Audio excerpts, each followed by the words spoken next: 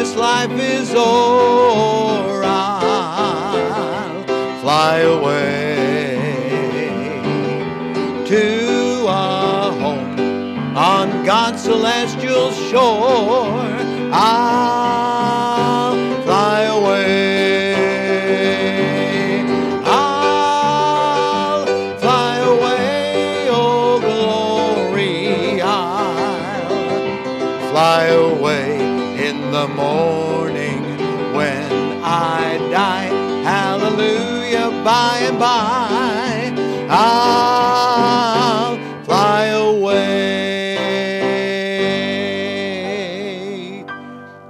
When I die, hallelujah, by and by I'll fly away. That's happy music, and we're happy today. So glad to be able to come to you on this edition of From the Shepherd to the Sheep. And today we have a guest speaker, my protege, Brother Tyler Candy. He's doing a great work for God, and we're so pleased with him and what he's doing for the Lord Jesus. We welcome him today. Brother Tyler.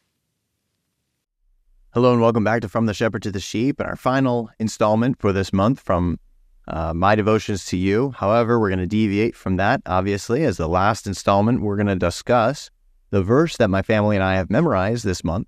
And the verse this month was 1 Corinthians 15:33. The Bible here says, "Be not deceived, evil communications corrupt good manners." Be not deceived. I've heard that somewhere else before. Be not deceived. God is not mocked. For whatsoever a man soweth, that shall he also reap.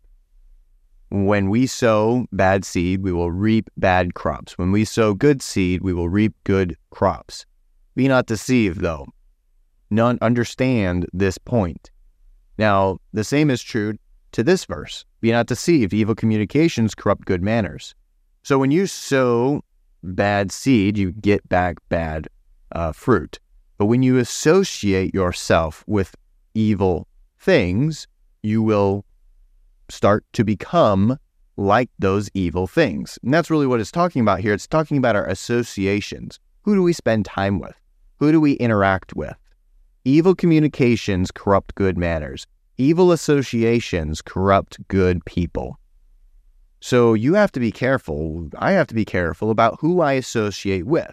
Now, at the very basic level, and what I'm teaching my kids, is that our friends matter.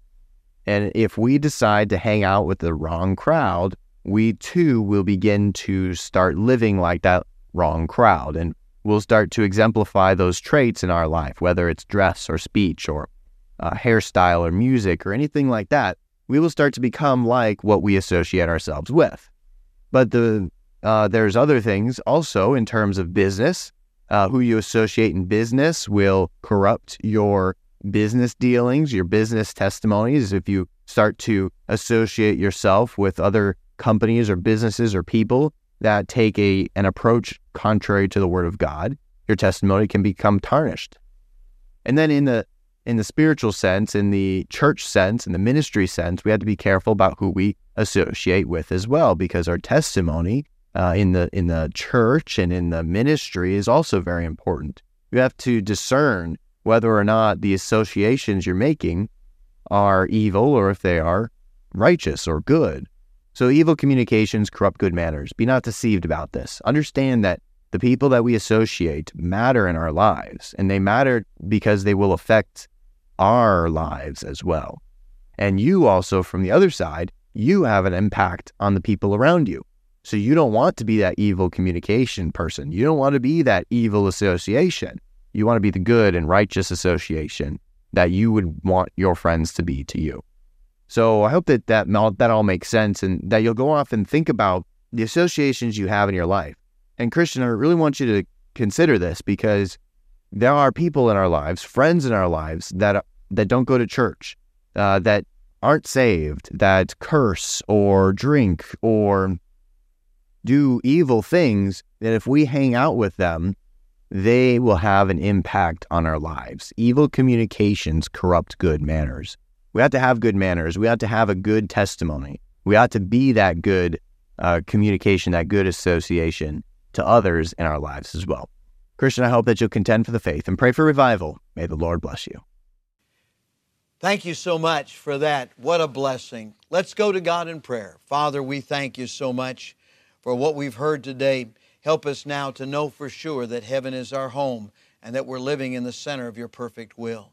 With our heads bowed and eyes closed, if you've never been saved, call upon the name of Jesus right now.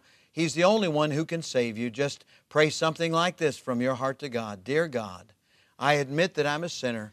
I deserve to pay for my sins. I believe Jesus died to save me, and right now I receive Him into my heart as my own personal Savior. If you prayed that prayer, won't you let us know? We'd love to rejoice with you and be a help to you. And right now, I want to encourage everyone to keep winning souls and keep on living the Christian life. Father, we thank you for the Christians out there today who've been encouraged and are going to go on for you today. Help them, we pray, in Jesus' name. Amen and amen. You know, the only way we can live this life for Jesus Christ successfully is by His grace.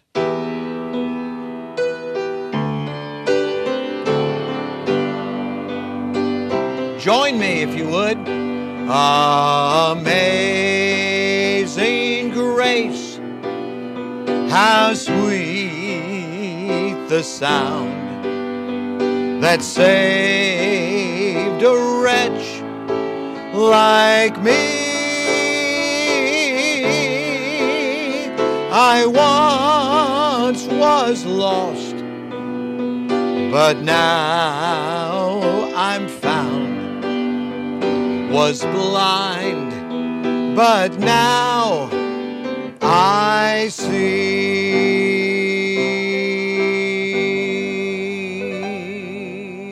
God bless you today.